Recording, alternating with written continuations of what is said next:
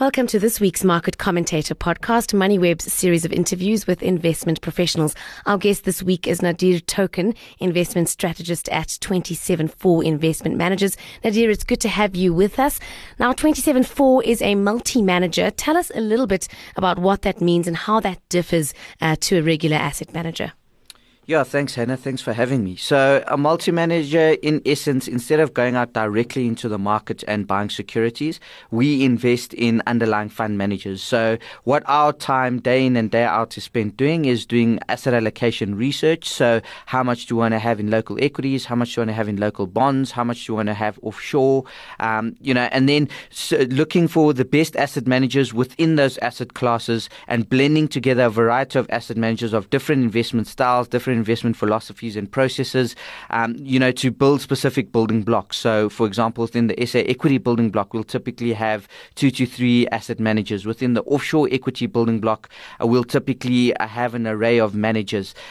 Within the global listed property building block, we'll have 1 to 2 asset managers, and a similar kind of scenario in the local and offshore fixed income building block. So, essentially, the majority of our time is spent on asset allocation research or asset allocation research and manager research. So being in the correct asset class at the right time, and then picking the value that's going, or the style rather, that's going to be in fashion or in vogue over a particular period of time, over an extended period of time, depending on where markets are trading with regards to multiples, or markets are trading with regards to macroeconomic variables. And that all contributes towards the asset allocation research, as well as which fund managers you want to have exposure to. Do you want to be exposed to a value fund manager? Do you want to be exposed to a growth fund manager, a momentum fund manager?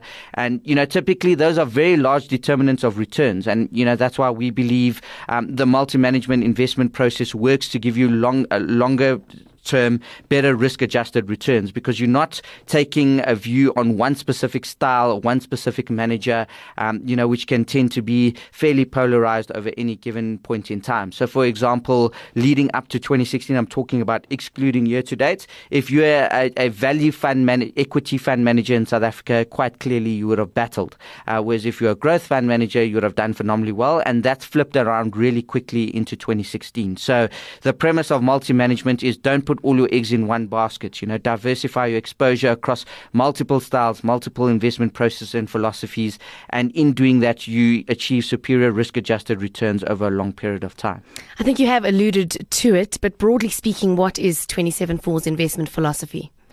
So, I think it's again, the power of diversification. So the only free lunch you get in finance is diversification. So we're not only diversified by asset class but we're also diversified by fund manager. And, it comes back to the idea that not every single fund management house can be good at every single asset class. So typically what you tend to see happening is that asset management houses have a flagship product which they're very famous for and which they're very, very good at. Typically it's either equities or fixed income or offshore. And the idea behind our investment philosophy and process is, one, asset allocation drives in excess of 90% of investment returns. So getting your asset allocation call right is first and foremost the most important part to delivering long-term investment performance. And given that all our time is spent on asset allocation and manager research, we believe that gives us a much greater probability of getting the asset allocation calls correct at the right period of time. So, for example, being offshore for the last 3 years, that was quite clearly the right asset allocation call to make. Or being underweight fixed income, that's severely changed over the last 6 months, but I'm talking generally over the last 3 years. So our premise is basically based on the greater the level of diversification, the better, and you're not exposed to the risks of a single asset management house. You can pick the best fund manager, the best of breed fund managers within each asset class, number one, and you can blend together different styles and philosophies within an asset class to give you more stable, better risk-adjusted returns, which compound into a better result over a long period of time.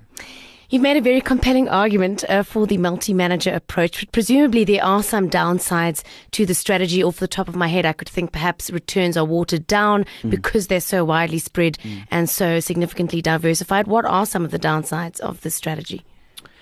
Yeah, look, I mean, I think if you're looking to be the best performing fund manager over very short periods of time, all the time, multi-management investment process and philosophy is clearly not going to work. But then, the argument is that there's no single fund manager that can be the best performing over every single time period. And that's why the multi-management process makes sense. So, for example, if we're in a very value-orientated market, like we have been so far this year, we've seen the mining stocks come back very, very strongly. We've seen the bond market come back fairly strongly. In that kind of an environment, typically value fund managers tend to be very concentrated in that area of the market, and they've taken a lot of pain for 3 to 5 years, but, their view has come through in a very strong way in the last 6 months, So typically when markets tend to be very polarized and very sentiment driven, as opposed to being driven by valuations or economic fundamentals or, business fundamentals, quite frankly, you're going to find individual strategies which are going to outperform a multi-management process. But it's not about getting it right all the time, consistently over short periods of time. It's about being consistently in the top quartile, and that results in superior long-term risk-adjusted performance, as opposed to being top quartile, fourth quartile, first quartile, second quartile. So it's about being consistently there or thereabout, which compounds your returns over a long period of time. So I think, to answer your question, typically in market environments which are very polarized over the short term, you could find single strategy products outperforming a multi-managed product if the market environment which that fund manager focuses on is in vogue. So, for example, value at the moment or growth for the last 3 years. Right, there we go. Let's talk a little bit about Brexit. Now, markets, of course, still reeling from the aftermath of that announcement on Friday. Policymakers, analysts, economists kind of all trying to figure out what this means for the UK and certainly for the global economy. Arguably, it's too soon to tell exactly what it means. But having said that, what is your view on Brexit and what Brexit means for equity market returns here in South Africa? Yeah, look, so I think we've got to take a couple of steps back. I agree with that. It's probably too early to tell the full impact of what Brexit is going to mean. The policymakers are talking about the UK actually only leaving the EU in the beginning of 2019. So in that period, there's going to be a lot of negotiations. And I think particularly what the aim of those negotiations are going to be is going to be predominantly focused on keeping the beneficial trade agreements in place, because those are obviously mutually beneficial between the EU and the UK. Both the EU and the UK benefits off of those. And, if you were following the Leave campaign, it was really centered around immigration and the free movement of people, So I think that's going to be the one significant change.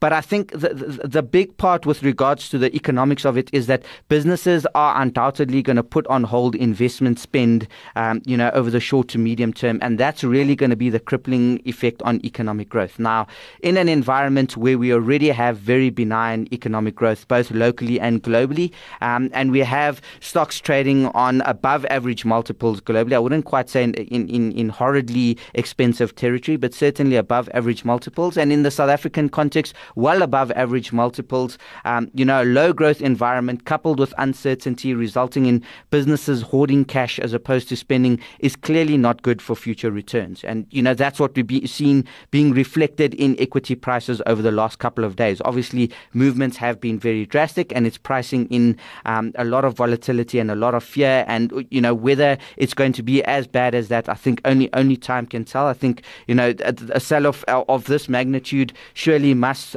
present some opportunities. Not all these businesses which are sold off aggressively are necessarily very correlated to whether the UK remains within the EU or not. So that must surely present some opportunities. And if one looks at that, a business like Old Mutual has obviously come under a lot of pressure. A business like British American Tobacco has come under a lot of pressure. And quite frankly, they derive most of their revenue outside of the UK. So in fact, a depreciating pound is good for those companies, just like a depreciating rand is good for rand hedge stocks listed on the JSE.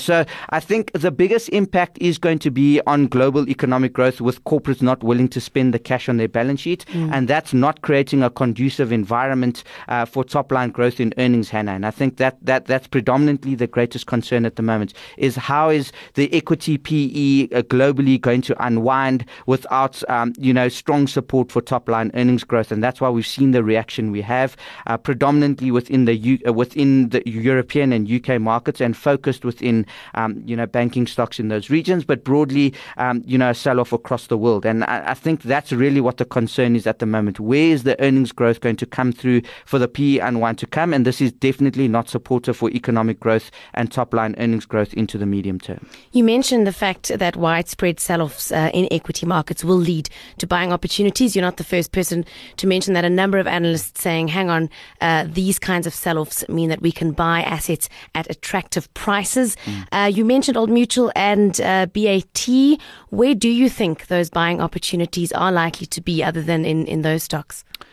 Yeah, look, I mean, it's fundamentally about who can deliver sustainable long-term earnings growth. And, I think there's a number of those stocks, on the JSE which can do that, but we're trading on very demanding multiples, So a lot of the good quality was already embedded into share prices. So if you take, for example, a lot of our Rand hedge industrial stocks, they're great quality businesses. We know this about Steinhoff. We know that they on a big drive to expand margins across their businesses, and we see them going on an aggressive acquisition spree across Europe. And essentially that acquisition spree is one about becoming a large-scale discount retailer, so their procurement enables them to achieve great discounts in their procurement, which is margin accretive. Two, they want to acquire the entire value chain, and at each point in the value chain eke out margin. And anecdotally, if you relate that to their furniture business, they want to own everything from the forest to the logistic company transporting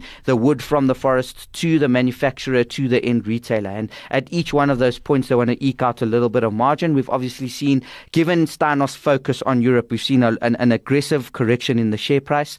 I think the UK exiting the EU is not necessarily that much of a big deal for Steinhoff, but what would be a big deal is if Europe fundamentally breaks up. So if France then calls for a referendum, and if the Dutch, and if Eastern Europe, and if and if the Germans then call for a referendum, that would be harmful to Steinhoff's business. But as things stand, the UK exiting the EU is not necessarily that detrimental to Steinhoff's business. So with a share price down in excess of sort of 12% in 2 days, in Friday and Monday's trade so far, you've got to think that creates somewhat of an opportunity. And then we've obviously mentioned British American Tobacco, we've mentioned Old Mutual, and I think there's a number of good Rand hedge industrial counters, which have the exposure offshore, which NEPI is another example that comes to mind. Provided Eastern Europe, which is where their focus is, provided there isn't too much more volatility from the political side within Europe, the sell-off we've seen in that business could create some buying opportunities. So fundamentally, we're starting to see some good quality companies on the JSE, some good quality companies globally for that matter, selling off on the back of this Brexit vote, and those could present more attractive multiples of forward earnings to enter these stocks, because fundamentally the earnings outlook for these businesses haven't changed all that much. Another great example would be if you took Naspers. I mean, Naspers has almost zero to do with whether the UK is within the European Union or not. They're deriving all their growth from the online consumption boom in China, and that story continues to remain intact for Tencent, yet we see the share price under some pressure so far this month. So a number of buying opportunities coming up, Hannah, but you've got to have the risk appetite, and you've got to have the time frame to endure the short-term volatility, because as long as we're in a risk-off environment, and as long as the gold price is doing well, and as long as bonds continue to witness inflows, in the short term, as markets remain sentiment-driven, these stocks can continue to be very volatile. But over the longer term, this does undoubtedly create a more attractive entry point.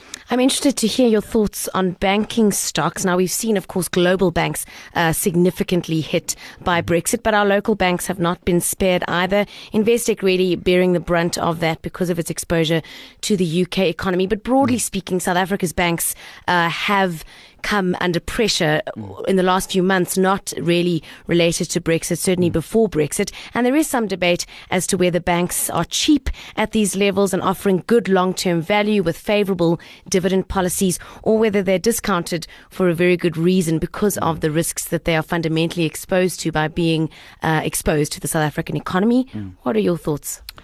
Yeah, Hannah, this is where the debate gets interesting because, everybody wants to own the good quality stocks. The guys who are growing earnings north of 20 times and the guys who have attractive runways in front of them in terms of growing their earnings base, but unfortunately, there's no such thing as a free lunch, and I think before the Brexit scenario, you are really paying up for that kind of attractive growth qualities. I think the banking sector, is probably on the other end of the spectrum where valuation is very, very favorable. I mean, if we take Barclays as an example, Barclays Africa, I refer to as an example. I mean, you're trading on under 9 times forward, on something like a 7% dividend yield, and the Standard Bank is not very far away from that. And First Rand has probably been the quality pick in the sector. It's probably a little bit more expensive than that, but not all that much more. And I think the biggest issue here is that these stocks haven't been able to unlock value and sort of re-rate to a higher multiple because people are very concerned about, its exposure to the South African economy. We all saw the first quarter GDP growth numbers. I mean, they were shocker with the economy contracting 1.3% in the first quarter. Growth touted to be 0.5% this year, not improving all that much into 2017 and 2018. So in this environment of very benign economic growth, we've got something happening with the banks. They're not extending credit, and if they're not extending credit, they're not growing their interest income. And if they're not growing their interest income, they're not growing their top line as aggressively as what they want to. And the banks who are extending credit, the question is that, what's the impairment going to be on that credit? What's the non-performing loans at these banks going to be? I think the argument is now they are trading exceptionally cheaply, so they possibly better quality businesses than some of the mining businesses we see who are very, very leveraged to the underlying commodity prices. What we do see in our banks is that they are fairly well capitalized. So, I'm not going to be touting the fact that if non-performing loans go up to 8 or 9%, they're going to be okay. But certainly if non-performing loans go up sort of 0.5% or so to about 4%, most of the banks will be able to absorb that shock given how well capitalized they are and given their very strong dividend yield. So, you really are being compensated for being in stocks which don't have a very attractive long-term growth story, given the path of the South African economy. But there's many people who are arguing that they are in a value trap, and this Brexit vote fundamentally is bad for our growth because we know the UK is a very big trading partner. We know the EU is a very big trading partner. And with companies there putting spending on hold massively, one must ask what's that going to do to South African economic growth? And it's very early to tell whether it's going to be positive or negative for economic growth because we look at factors like, if the UK can't achieve favorable terms of trade with the rest of Europe, are they going to look elsewhere in the world to be receiving that? But, it's still very early to come to those conclusions. So I think, yes, there is some risk embedded in banks, but, at 8.5 times forward and 7 dividend yields for the cheapest banks and not much worse for, the better quality, more pricey banks, there is an argument to have some exposure into the portfolio, but you have to understand the risks that they are going to be very sentiment driven with regards to the South African economic growth story over the short term. Does 27.4 have exposure to banks? Yes or well, no? We have exposure to fund managers who have exposure to banks. Yes, okay. So we do have exposure to value in our portfolios because we do believe that banks are fundamentally part of the value bucket in the market because at these valuations, you simply can't ignore it. You don't need much for, a re-rating to occur in these banks. And if they move from sort of an 8 forward multiple to a 10 forward multiple, that's quite a substantial move in the share price, particularly given the strong dividend yields they are and how well capitalized they are. So yes, we do have exposure to the value end of the market, and we probably slightly overweight benchmark with regards to that. Has 27.4 changed any of its exposures off the back of Brexit? No, so we haven't changed any of our exposures in the last 2 days. I think trading events like this is you're just going to end up on the wrong side of it. You're never going to get it right. Pretty much, 5 hours before the British citizens went to the polls, the consensus view was that the UK is going to remain in the EU, and we saw throughout last week up until Thursday, we saw strong relief rally, meaning that the global markets were pricing in the UK remaining in the EU, and we saw quite a nice rally in stock prices globally and on the JSE. So trying to trade these events is exceptionally difficult to get the timing right. So you've got to have a long-term view, you've got to have reasoning for your long-term view, and you've got to fundamentally stick to that. Or chopping and changing is just over the long term just going to destroy value. Absolutely, and that's good advice for any panicky investors out there. Nadir, generally speaking, what sorts of returns do you think investors can realistically expect to earn from the local equity market this year? Yeah, Hannah, it's a difficult one because if we break down equity returns, what do we have? You've either got to have earnings growth, you've got to have multiple re-rating. So in other words, going, for example, from a 20 PE to a 25 PE, or 3, you've got to have dividend growth. So where do we sit on the JSE? We've got a lot of companies who've got a lot of cash on their balance sheet, historically high levels of cash, somewhere in the region of about 730 billion rand of cash on JSE corporate balance sheets. So they're not willing to spend that cash, which means that it's very difficult to see where earnings growth is going to come from. At 20 times forward earnings, possibly slightly below that, given the recent volatility we've seen, it's hard to see how multiple expansion is going to come about. And, we've got a dividend yield at the moment of under 3%. So, if corporates decide to declare special dividends to pay out that cash on their balance sheet, we could potentially see that the dividend uplift or dividend yield uplift and some providing some tailwinds to returns. But certainly our base case is not the 20 plus north of 20% returns we've seen from the local equity markets, consistently ever since the end of the global financial crisis. We sort of in more defensive mode, sort of going to see mid-single digit to very low double-digit returns over the next 12 months, probably edging more towards high single-digit returns over the next 12 months. And, in that environment, we're looking to scale back risk. Certainly after the big sell-off we've seen now, we're going to be looking at the equity markets more closely and seeing if there is an opportunity to deploy more capital and in what part of the market that's going to be more appropriate as soon as the dust settles. But certainly our base case scenario is not for north of 15% returns, which we've seen consistently ever since the end of the global financial crisis. So more consolidation mode and looking for high single-digit returns from the local equity market for the foreseeable future. Nadir Token is investment strategist at 274 Investment Managers.